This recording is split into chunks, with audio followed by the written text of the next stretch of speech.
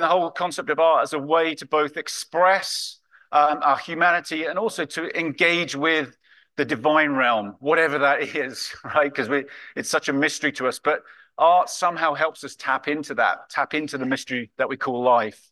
And today we're going to be focusing on writing as an art form. Last week we looked at visual art.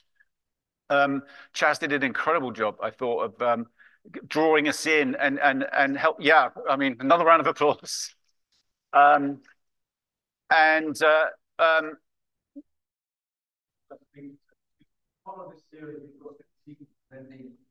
just how they engage with art. But I just want to say a few words, first of all, about this whole subject of writing, of language, of speech, because it's something that's so commonplace, so everyday. We all write, probably. Most of us, I think, in this room can write, probably. We speak all the time. You know, words in one sense are very commonplace. In one sense, words can be cheap, but we know also how incredibly precious they are. And when you think about it, at whatever point speech evolved within humanity, you think, you know, a lot of animals can speak, but our ability to speak and communicate is just incredible. And it's really a manifestation of our consciousness, our ability to kind of relate to one another, relate to the world, and even to relate to the divine in a way that perhaps is unique, certainly on this planet, perhaps even in the universe. It's a sacred thing. Speech, somehow, words are sacred. You know, the ancients used to think of the breath as being synonymous with spirit. They use the same word in many ancient languages for breath and spirit. And speech is our breath, isn't it? We breathe out through our vocal cords and they resonate at different frequencies for us to form words, and we're able to communicate emotion and detail and thoughts and all sorts of things in an incredible way. So whenever anybody speaks, in one sense, it's a sacred act, which perhaps we need to bear in mind when we listen to people. And perhaps we need to bear in mind when we actually speak that there's something sacred about this act that perhaps we take for granted. And then, of course, 5,000 to 6,000 years ago, we started to evolve writing, where we were able to actually record words or record thoughts.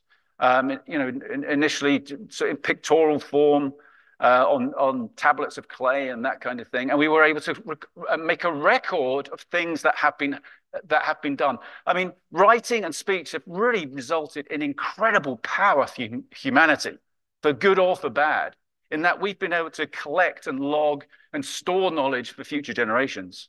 So as writing has evolved, again, it's something incredibly amazing. It's sacred. We're able to, if you like, I mean, this may be a bit of a stretch, but we kind of time travel with writing. We have a record of the past. We can go back to the past and read things like, you know, think of the most ancient literature there is. Certainly something like the Epic of Gilgamesh is one of the most ancient stories, 4 to 5,000 years ago. Somebody wrote that, you know, and we can pick up a copy of a book now and read it. It's just absolutely incredible. And through writing, we've been able to convey more information. We've been able to go back to the past. We're also actually, if you think about it, every time we write something, in a way, we're projecting into the future. We're recording something that somebody in the future could read, somebody that we'll never know. So writing is just this amazing thing, really powerful thing. And out of it, we've also developed the gift of poetry, of literature, ways of writing that evoke feelings and thoughts that we otherwise we couldn't just explain them, right? Sometimes a novel can communicate truth in a far deeper way than if we were to try to logically explain it. There's something more than just the words. It's more than the sum of its parts. And so I'm going to invite Melanie up because Melanie is a writer, and many of you may have read some of the things that she's written, but she's going to come and just talk from a very personal perspective about how writing has impacted her faith journey and deepened her spirituality. So give a very warm welcome to Melanie.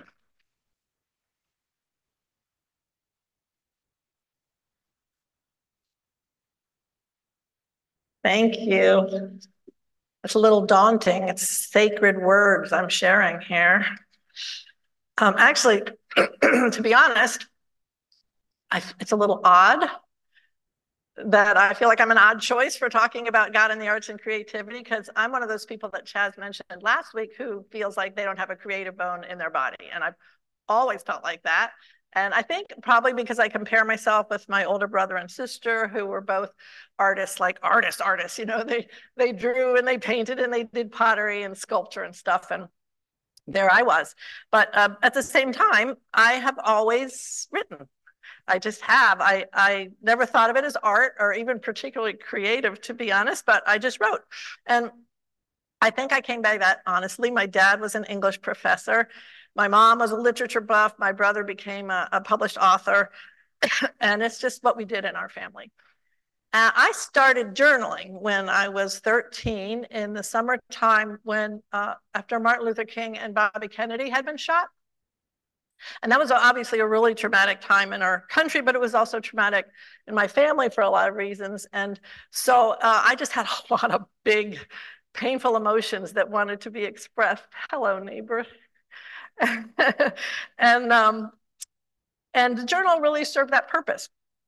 So at some point in my later years, later teenage years probably, some of that journaling became directed outward, like to an other. You know, there was a higher power that was somehow inside me, but also outside of me. So I could talk to it. And I think probably that was my first foray into prayer. I didn't know much about God, and I wasn't even really especially curious about God at that time. My family wasn't religious, but I sure did have a lot to communicate to someone at age 13, right? Just like cries of anguish and lots of whys, and oh my goodness, exclamations of jubilation. There's so many exclamation points in those early journals, usually associated with my latest crush. But there was also boredom and restlessness and confusion, all the teenage stuff, kind of like teenage psalms, you know, just wails.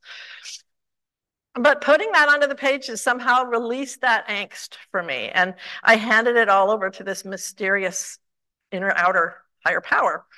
And it's very cool in some ways to look back at those old journals and see where God was. I feel like God answered some of those prayers, probably not how I would have chosen or even necessarily imagined.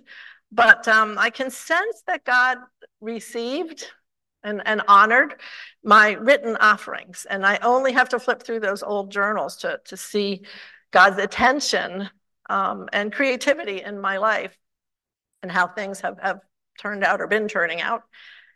So I've kept up my journaling for 55 plus years now. Those are some of my journals. My early ones are very tattered, nasty looking spiral notebooks, but now I invest in them. But I have dozens and dozens and dozens of these, like boxes of them. And I never considered this scribbling particularly creative.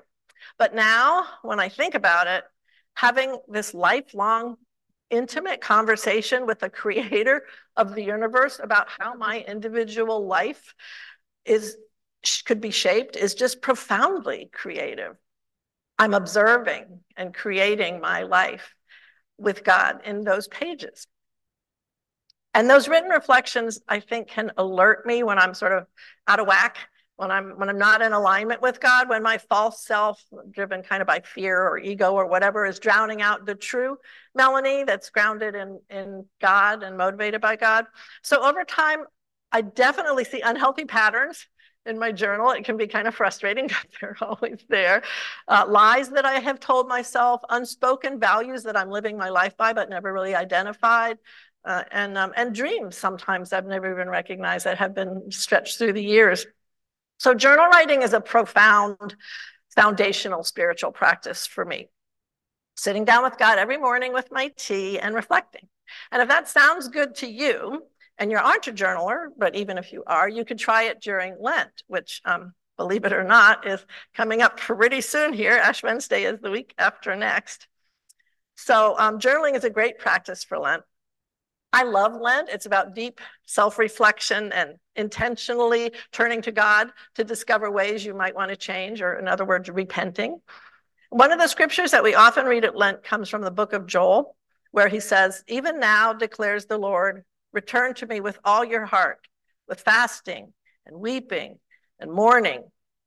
Using any way you can, Joel seems to say, return to God with all your heart. And writing can be a part of that returning. It's a tool, a practice you can use. So I discovered what they call creative writing through poetry. I had never much appreciated poetry, let alone written it, until my mom passed away in 2008. I signed up for a poetry class shortly after that at the Writers Center in Bethesda. Anybody know it? You've got to try it. Yeah, it's awesome. So you should definitely check it out. It's got classes for every different space in your life. But during that first poetry class, it came out that nearly everybody in that room had recently lost someone. They were in active grieving, as I was. And poetry fits grief. There's like a sparseness to it. Some of the stuff we were hearing last night at the Creative Cup, a bareness to it. When you let go of every word that isn't absolutely essential, you strip away everything just down to the bare bones, like grief, this letting go, simplifying and surrendering of those precious words. It's a fitting spiritual practice when you're letting go of someone and grieving. I don't know if that makes sense, but it does to me. So I felt led to this new form of writing as a practice to get me through grief, but it also transformed the way I saw writing itself. And I'm going to digress here, as I often do. I have always connected to God through nature. It's where I first met God, and it's where I continue to experience the divine most profoundly. I've spoken about that here before. It's my core. I could spend the next hour sitting in that little ecosystem installation and be perfectly happy. But I think that's why I love gardening.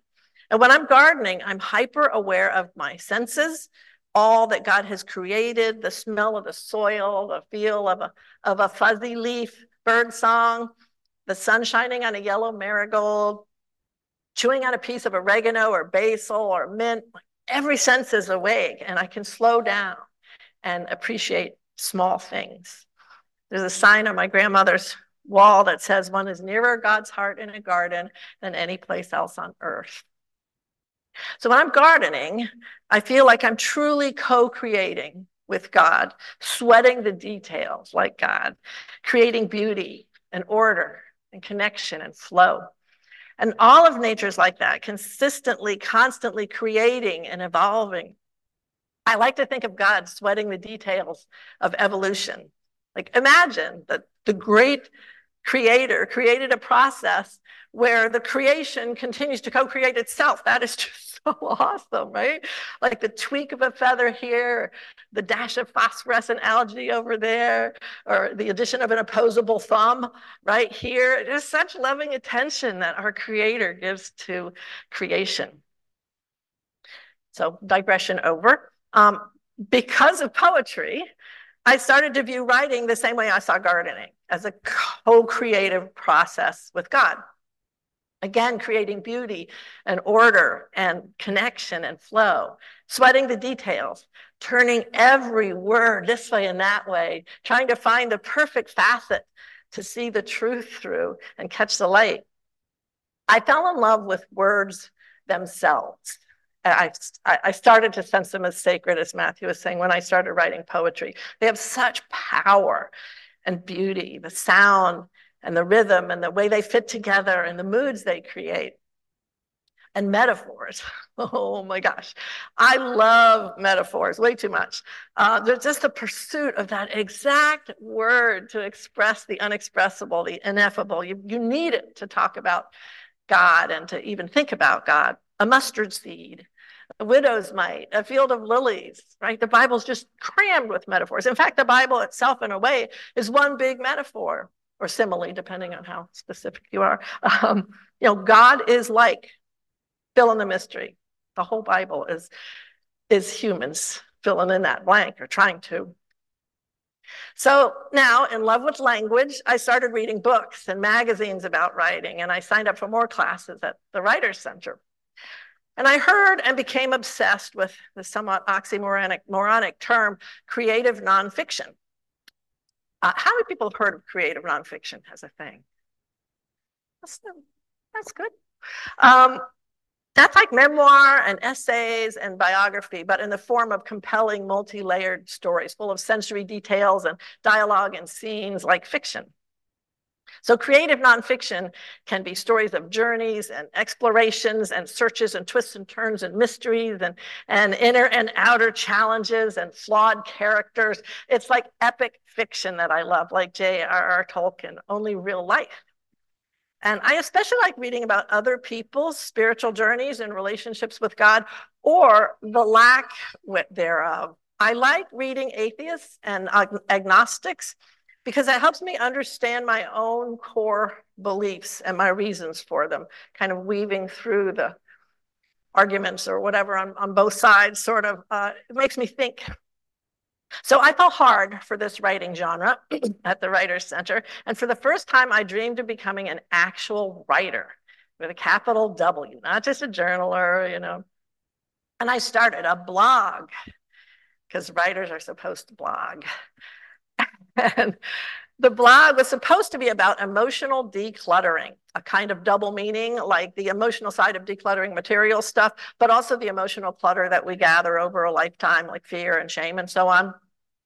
And it was meant to inspire and educate and encourage decluttering and simplicity. But for better, for worse, I began my blog during a presidential election year. Now, if you know me, you know that I find it hard to avoid opining on politics, even when it's bad for my mental health. It's kind of, in my family, politics was sort of like sports, you know, it was recreational conversation. It's just what we talk about at the dinner table. And so I started blogging about politics. And then some candidates said some untrue things about climate change, and being a professional environmentalist, I had to blog about that. My activist organizer heart started showing up on the page. And then since Mom's passing was still relatively recent, I had to blog about grief. And then my brother began a serious mental decline, so I had to learn about and blog about mental illness. So, surprise, my house remained in total chaos, undecluttered, but my blog started gaining followers. So I kept rambling about anything and everything. And I still meant to inspire and encourage with my blogging, but it's just kind of the scope sort of expanded. Like Chaz said last week, the best kind of art is not when an artist sets off with a plan and creates it to a T, but when the outcome surprises the creator and the art goes outside the frame they had envisioned. I really appreciated that from Chaz. Well, my blog sprawled all over outside the frame, and it consistently surprised me by heading towards God. That wasn't my plan. But no matter what I started writing about, the questions, the solutions, the framework, the lens, somehow always tilted and turned out to have a spiritual dimension.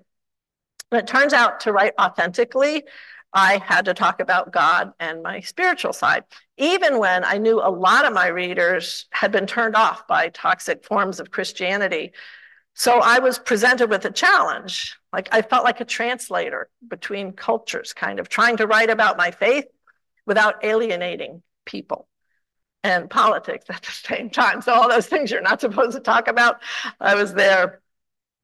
But I had to think about my faith more deeply. You know, I had to look into the culture and the context of the biblical writings. And Cedar Ridge, of course, has been so helpful to me with that over the year. I also looked into the history of religious people and holy days, the genesis of practices, like why do Christians do that? So I tried to gently demystify and maybe defang historic Christianity and make the idea of God more accessible to random readers. I don't feel like it's my job to persuade anyone to believe what I believe, but this role as translator felt kind of like a calling to me. I sort of fell into this spot. And I took author Frederick Buechner's words to heart. In a world that, for the most part, steers clear of the whole idea of holiness, art is one of the few places left where we can speak to each other of holy things. My blog was now called Writing with Spirit. It had nothing to do with decluttering. And it attracted a small community of other people who were trying to do the same thing with their writing. And I met more inclusive Christian writers through the Wild Goose Festival. And some of us around here will talk to you about the Wild Goose Festival until you're asleep if you ask us. So it's a spiritual journal, spiritual gathering of art, music, and justice that we go to every July, and you should all come. But all this felt like God was refining and shaping my dream of becoming a real writer through a new community. Then one night, I was sitting in a basement classroom at the Bethesda Writers Center when I heard another student read a paragraph from his work, and it just took my breath away. It was beautiful. And so after class, I asked him, how did you do that? Where did you learn to do that? And he told me about a master's program at Johns Hopkins University in creative nonfiction. Now, I was in my mid-50s. I was living off my retirement savings after leaving my career to help my ailing brother.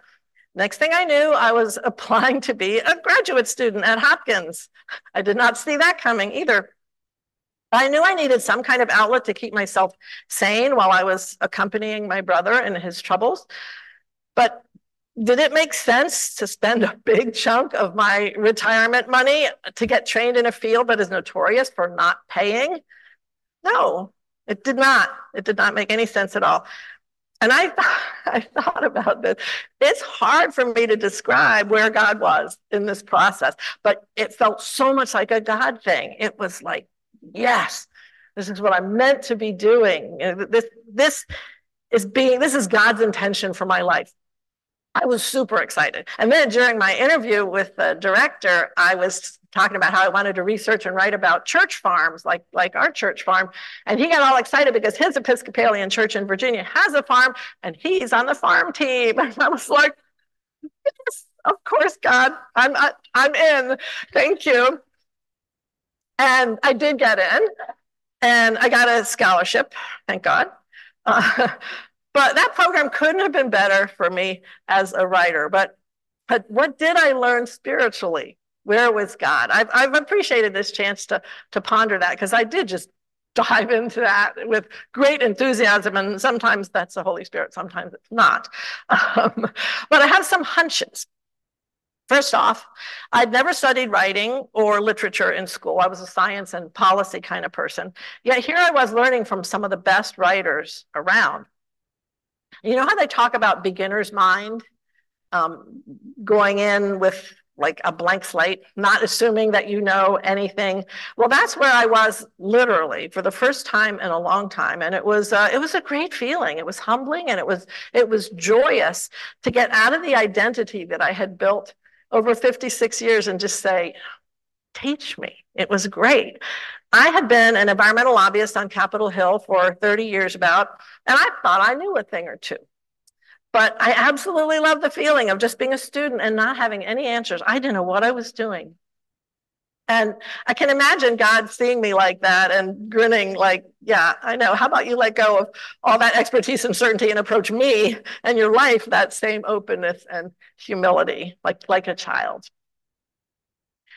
Secondly, I knew that I could sense God's healing hand in my journaling and poetry, but I hadn't expected a creative nonfiction curriculum to be spiritually and emotionally healing as well.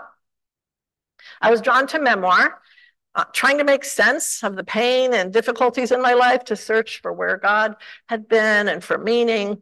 And that's hard inner work, especially when you're older, I think, and you got more to look back on. But at first, every writing session felt like a therapy session. It was painful. I cried as I tapped into compassion for people who had harmed me and who I always held grudges against. I had to forgive. I had to work through my past addictions and self-harm to find the grace and compassion to forgive myself. I got overwhelmed by gratitude when I thought about so many people who invested in me and saved me from myself when I was on the wrong path. God felt really present through all these explorations. And my vicious inner critic, I don't know if you have that voice in your head, but oh my goodness, he quieted down. And I began to gain confidence and see my writing as the gift that it is. It's a gift. And I'm really grateful for it.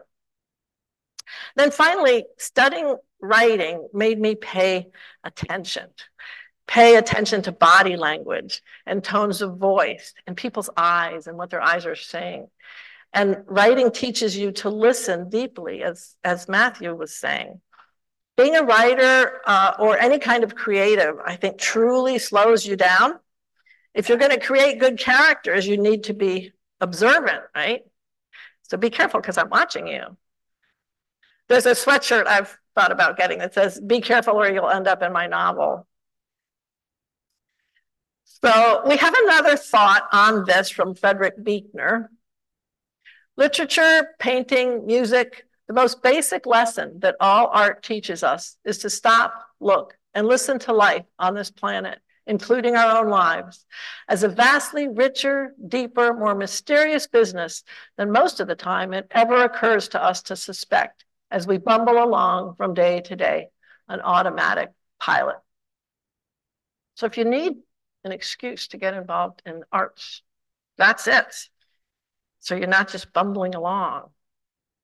But in that slowed down, very aware state, I feel like I can sense the Holy Spirit better and maybe get an insight into what the Spirit might be doing in my life or someone else's life that I'm listening to.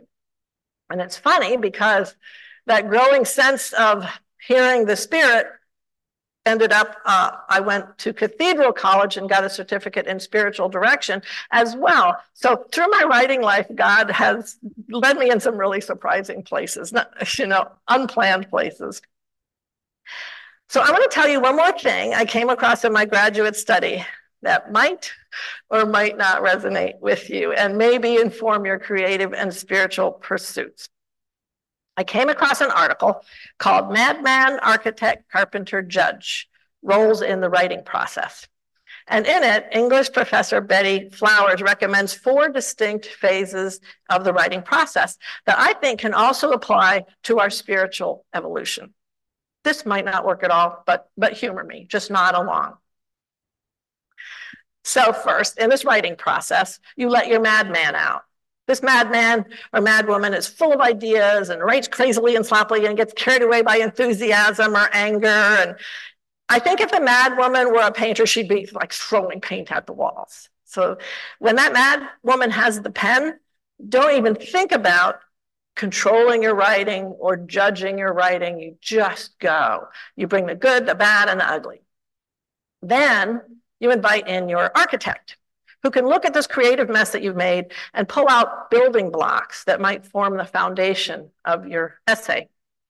The architect works at the paragraph level, like shifting chunks around and giving your piece shape and a narrative arc. Then next comes your carpenter, who'll work at the sentence level, tacking everything where it belongs and making sure it fits tightly. And then, and only then, should you invite in your judge to investigate and critique what you've done. You let your creativity run its course before the judge ever arrives. This is a huge challenge for me. My judge shows up in the first sentence, like, that's terrible syntax. But okay, here we go. Stay with me. Applying this frame to your spiritual journey, I think of the madwoman as my young self journaling, trying desperately to connect with a God that she barely knew, dumping all of her emotion and confusion and questions onto the page. I highly recommend this. When you need to, you can throw it all at God. Anger, frustration, the whys. Don't edit yourself. Offer it all to God. Don't be shy about your heart's cry. Whether that's joyful effusion or gut-wrenching pain, God can take it all. Look at the Psalms. The most common Psalms are laments, both personal and communal. Why, Lord, do you stand far off? Why do you hide yourself in times of trouble? Out of the depths I cry to you, oh Lord, Lord, hear my voice. My soul is in deep anguish. How long, Lord, how long? Awake, Lord. Why do you sleep? Rouse yourself. Do not reject us forever. Oh, yeah. It all belongs. Then, in your calmer moments, you can invite your spiritual architect in. And that might look like asking the Holy Spirit for guidance and clarity. The holy architect can help you see where your good energy lies and toss out unhelpful attitudes and habits. I can't believe somebody's nodding. Thank you. Bless you. And she can provide shape and meaning and purpose for your life. She'll help you craft a solid foundation built on deep values and beliefs and longings that your madwoman surfaced. And then she might suggest tossing out whole pages or even characters that you have that don't belong in your life. Now, the carpenter arrives with all his tools. Jesus was a carpenter, I'm just saying. At this point in the process, you get up close and personal with your evolving story, the sentence level. Working alongside Jesus, you can see rough bits that need to be shaved off or sanded, and nails sticking out that need to be hammered in or pulled out completely. Am I torturing this metaphor yet? Love metaphors. Sorry. But you've got yourself, and you've got the Holy Spirit, and you've got Jesus. And part of this carpentry work could be using intentional spiritual practices to refine what you're creating, using tools like silence and solitude and journaling and retreats and, yes, all kinds of art. You can refine and balance your life and become a closer follower of Jesus. And then you can offer your story, your life, to the judge, the examiner. Our great examiner is not harsh or negative. If your judge is not talking to you in a loving voice, it is not Jesus. It is not God. God is love, and love is full of grace. There's a practice included in our discussion questions this week that might help you with this examination process. It's called the prayer of examine. Practice crafted by St. Ignatius in the 1500s, and we've used it here before.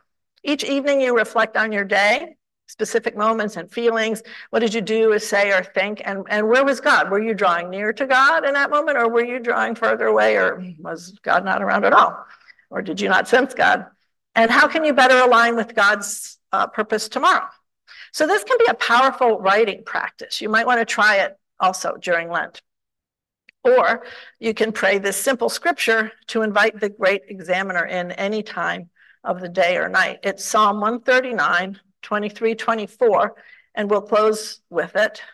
Let's pray it out loud together as our creative musicians come back up. And let's say this together.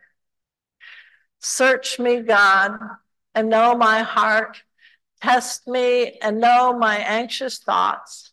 See if there is any offensive way in me, and lead me in the way everlasting.